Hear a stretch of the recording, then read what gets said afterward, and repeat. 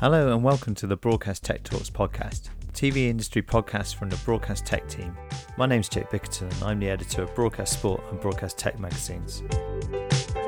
In this episode of the Broadcast Tech Talks podcast, Broadcast Tech reporter Max Miller talks to Timeline TV's CEO Dan McDonnell and Head of Operations Dave Harnett about the company's recent expansion in Ealing.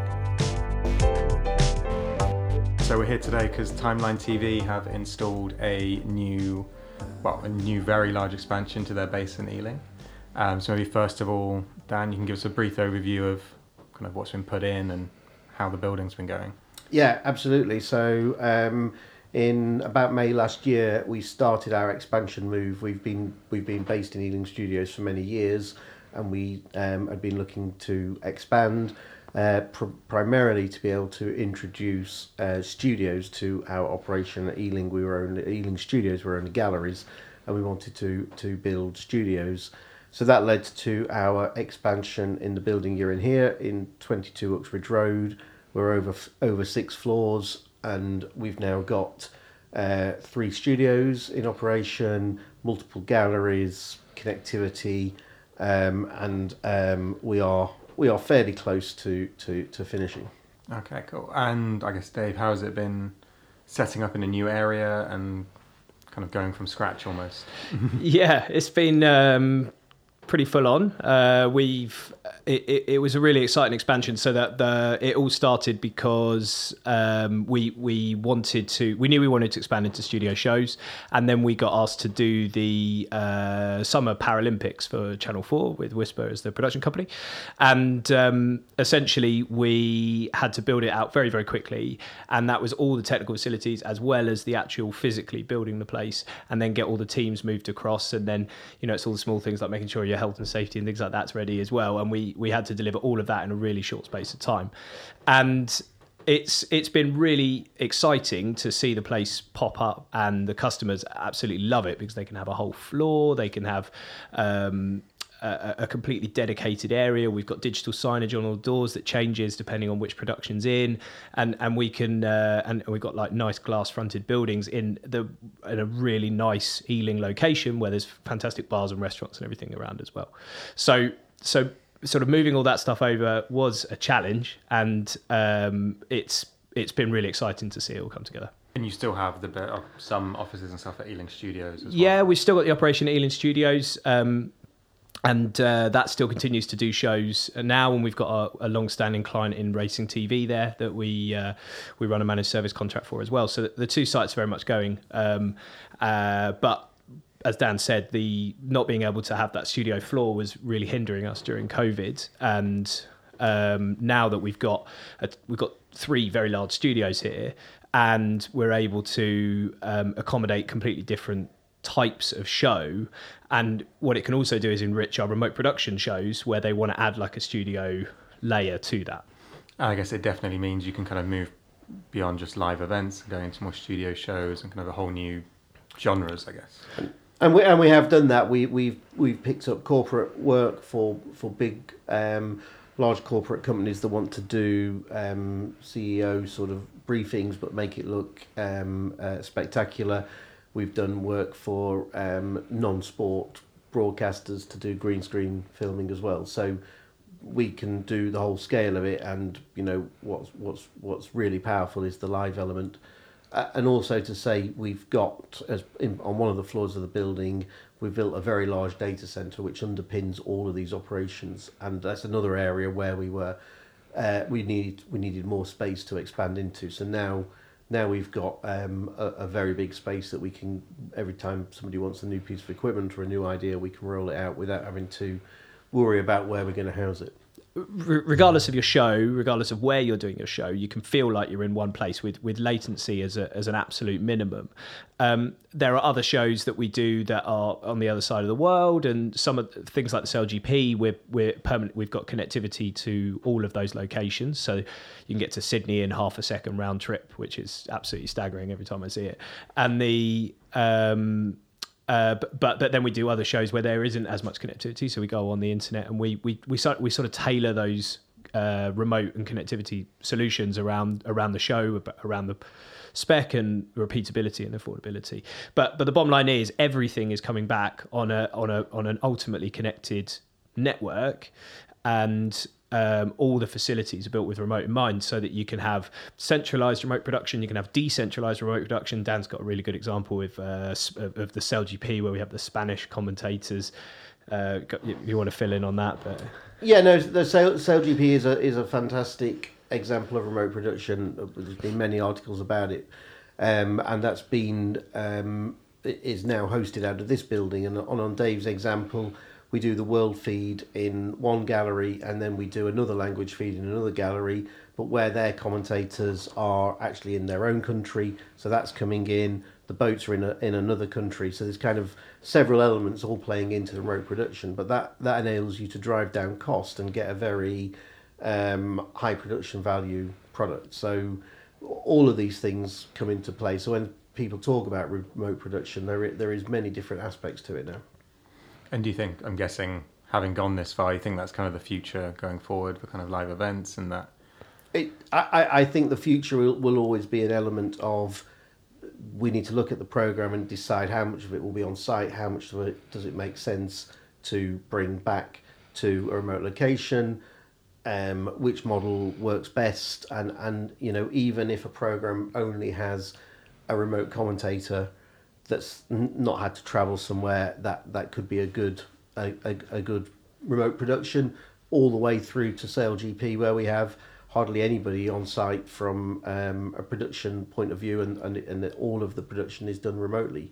So I think that is definitely now, it's happening now, and the future, I think, will be look at a program and a lot of it will be remote. And that obviously has big bonuses for cost savings, but also sustainability and not flying out huge teams. Yeah, the sustainability is one of the key deciders about it, because even if it's cost neutral and you're saving hundreds of tons of CO2 and reducing flights and reducing hotels and just reducing people travelling to airports, or even just within the UK, if you think about moving 20 or 30 people 200 miles and all of the extra burden that brings on the environment. So, and the environment is very much in the news, and every year it will get more and more important. Is that something when people come to you now, they're looking for that when they're kind of you do the production? Yeah, absolutely.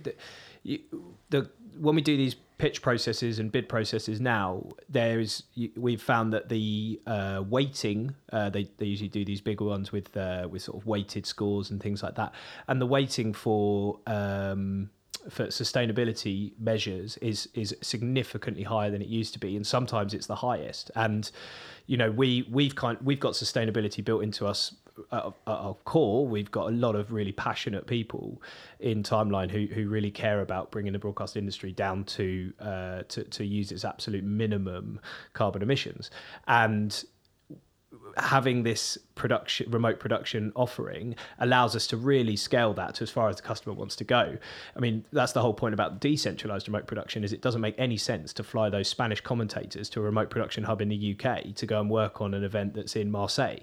Whereas, a lot of people say, we're doing remote production, and actually they're flying people into that central hub. And if you can do decentralized remote production or combine that with central offerings, it's really about tailoring it to get every ton of CO2 down. Yeah, and it's something which, like you're saying, is in the news a lot at the moment. Is there, in addition to remote production, in terms of the design, the way the place was built, what else was done kind of sustainability-wise? One of the big things in the studio that we're driving towards is virtual reality sets. The traditional way of doing studios is a lot of big trucks, a lot of sets, a lot of moving things in and building it and making a really impressive set. And we've designed our studio so that we can replicate that, but in the virtual reality world. Now the technology is fantastic, but not particularly new. What is new for us is that we have got it all set up, so it's all there, it's ready, it's calibrated, and we've got some default sets that we've designed that are really high end, and the client can very quickly give us their logos or their colours, and we can adjust it, and you can have a very, very high end virtual reality set very quickly. Or we can, you can give a bespoke design, and we can, design it from scratch to get it exactly how you like it. But once it's done, we can turn that set on, and there has been no 40-foot trucks moving sets and storing sets and making things out of metal and wood. So going forward, once you've got your virtual reality set, then there is a lot of savings, that environmental savings that can be done as well, but also just practical savings and keeping the cost down. If you can have a very high-end looking set, it allows, as I was saying, corporate clients to get a very slick production, as well as full-on broadcast clients. And those virtual reality sets have other bonuses as well. You can kind of test, I guess, a bit more easily. You don't have to build something from scratch. And we can get our utilisation up. We can turn a studio around a lot quicker than you can with traditional sets. Now we still do host traditional sets, and our studios can take both. And sometimes a virtual set may not work for a production, so we can do both. But the virtual set really does drive speed, efficiency, and environmental impact. And I guess more widely, all this kind of expansion, new studios, new sets, and so on, has come at a time when there's a boom in kind of TV production, both in sporting events after COVID, kind of catching up. Do you think this is something where that's going to continue? Obviously, you're expanding at this time, or is it something which may continue but not at quite the same speed once that kind of post-COVID catch-up is completed? I think there's always a high demand for sport and other TV programs and entertainment. So I don't know. We're obviously severely limited by COVID, so it's great that we are getting back to full strength. I don't see that downturning. I think where people are looking for cost-effective ways to make more programming, and that's what we're delivering here. I think the reality is that what COVID did bring around was the remote production revolution, because we were banging that drum for a very long time before, and we had some customers that were willing to work with us, and we could deliver some really innovative solutions. But there was always that niggling in the back of the mind that maybe it should be done as an OB, that maybe we should. And what COVID proved is that you absolutely don't have to do that. Obviously, there are use cases where it makes sense to do that, but what that really did show is that remote production works. It can consistently work. And, some production teams don't want to go driving up and down the M6 all week long. You can get your best directors, your best producers working on many, many more productions if they're centralized. And you can, Dan always has a really good example about Piero. You can use things like Piero and other analysis tools that you would only really put on your top flight sports. And now, because you only need to use them for the one day, you can apply those resources to 3 other productions in a week, which is, the utilization for productions is much, much higher. And I think that is kind of the revolution we've seen. There's a lot of interesting work around remote productions in the cloud and AI and all those things, which we've got our R&D teams working on all the time, and they are very exciting. But there's still so much further to go with remote production, and it's just getting more and more exciting every week. The remote production opens up a lot, I guess, in terms of kind of flexible working, and it makes it easier for people with families, with all sorts of different situations, to kind of work in the industry. Is that something you found? 'Cause, obviously you've been recruiting as part of this. Have you been able to more widely? One of the exciting things about remote production on things like SailGP and other events that could be worldwide is there only a certain amount of people that can give up that time to fly around the world and interact on those programs. And now bringing in a SailGP or a big event into a centralized location allows a production to have a much wider range of people who can work on it, and B, allows the teams to get a much more varied experience. You can do a much wider a much wider array of programs than the particular part that suited your lifestyle. So although some people miss out on the travel, which they don't like, I'd say now a larger proportion of people enjoy working on more varied programs. All I was going to add to that is that another key example with the Paralympics in mind is there, you've got people with disabilities and wheelchair users and things like that are now able to work on shows that where travel and would have to have quite they'd have to do special measures to get them there to work on those events, and sometimes they're more tricky to get around while you're there. Whereas here, we've got every room's wheelchair accessible, every room's able to have any measures that they need, and we had a fantastically diverse team working from Whisper on the Paralympics, both Summer Paralympics and Winter Paralympics, and that I think is just another fantastic knock-on effect of centralised remote production. Well, yeah, I was going to exactly my next question, to be honest. So, there you go. Helps a lot with diversity, and obviously with Whisper and the Paralympics, they had a huge amount of diversity across their team. So and you've got a group of people that know more about the sport than anybody else, and so you've got the right people working on the right sports, and it's really good to see. Yeah, definitely. And I guess in addition to those kind of the facilities here and centralised, you've also brought in some new OB trucks. Are they similar to what you had before, or new capabilities and so on? Well, broadly similar to what we had before, but we've expanded our fleet quite considerably with our new production trucks. So we now have a very large fleet of 4K OB trucks. And it does complement the remote production. We have talked about remote production wanting to take people off site, but there are still programs that need these large trucks for whatever reason, for the workflow that's demanded. And we're now in a position where we can offer very high end 4K trucks and all the way through to small trucks. So our fleet has grown considerably over the last 6 months. Is that something where you think different sports or different events are better with a bigger on-site presence, or is it a bit more difficult? It's not really sport-led as such. It's more to do with venues, connectivity, who needs to be on site because of the production requirements, and that's what I'm saying. I don't think the future is, okay, this has to be remote production. It will be what works best for the production, what works best for the environmental, the cost, all these different factors, and then a solution is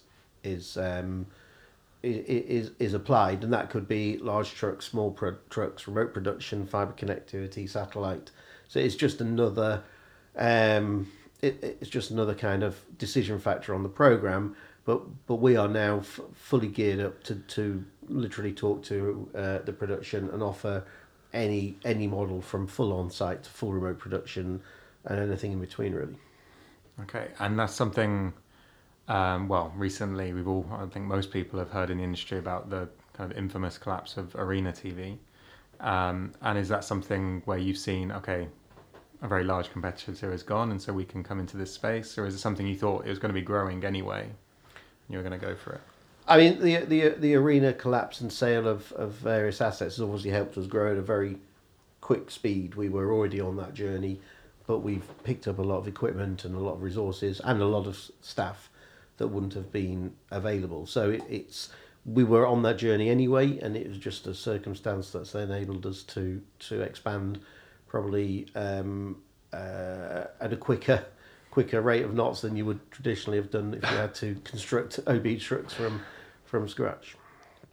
Yeah, we essentially doubled the size of the fleet as a result of it.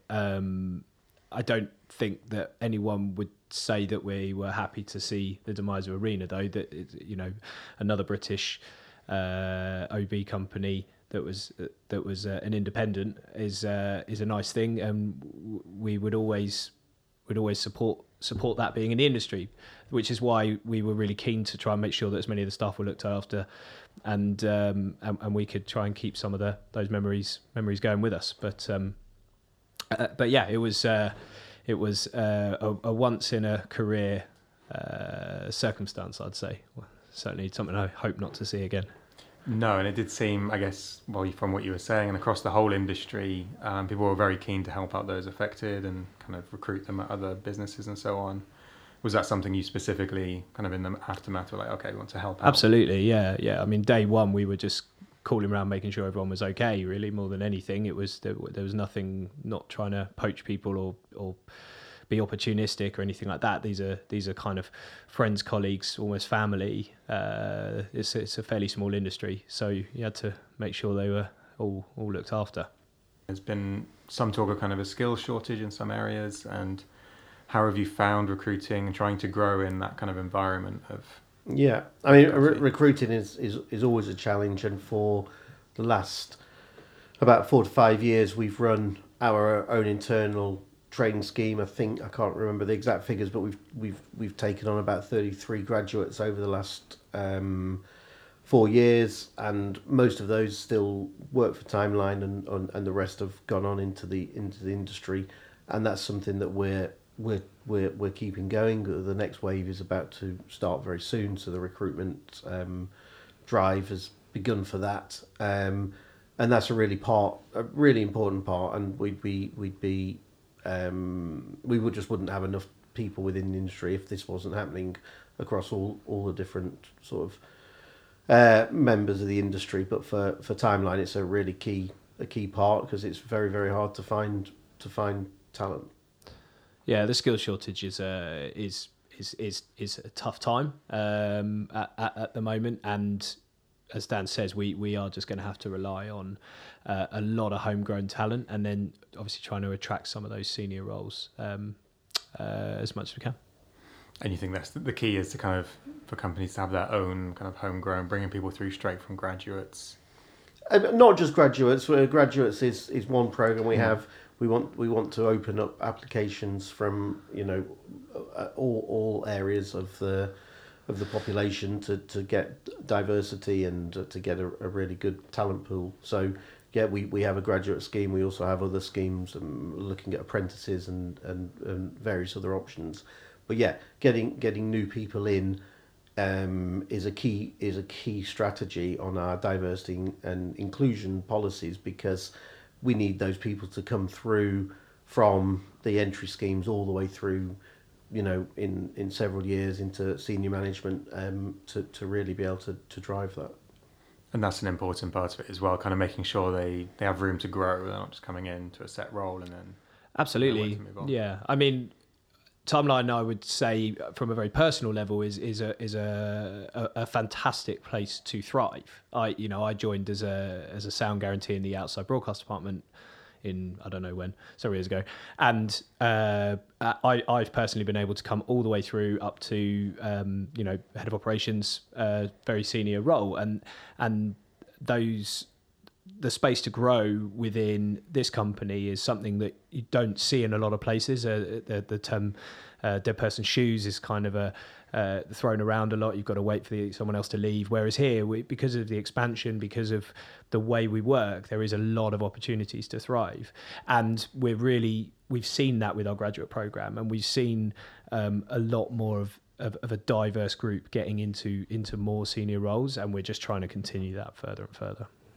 Okay, and now you've got all the people on board. You've got the new base. You've kind of got the new OB trucks. What's the kind of the next steps, I guess, for Timeline? Well, the people is a continuing. We're always recruiting and looking for new people, and it's now consolidating on all of that. It's finding the productions that are a good fit to our facilities, and keeping looking at new technology and keeping ahead of the curve. That's what we have to do, and that's what we thrive on doing, looking at new ideas, developing them, and then rolling them out, which is kind of what remote production was and is now mainstream. Yeah, we've always liked to think of ourselves as very much innovators and on the edge of technology, and so we put a lot of effort into our R&D processes and seeing what's going on, and making the best we can with the technology that's available.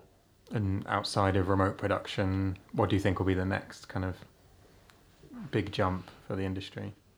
5G is something that obviously has been bandied around a lot.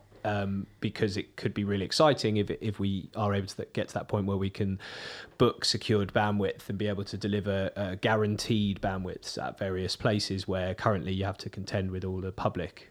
And so that will be really exciting, because then that will open up a big wide range of opportunities to places that you currently have to get fibre connectivity into.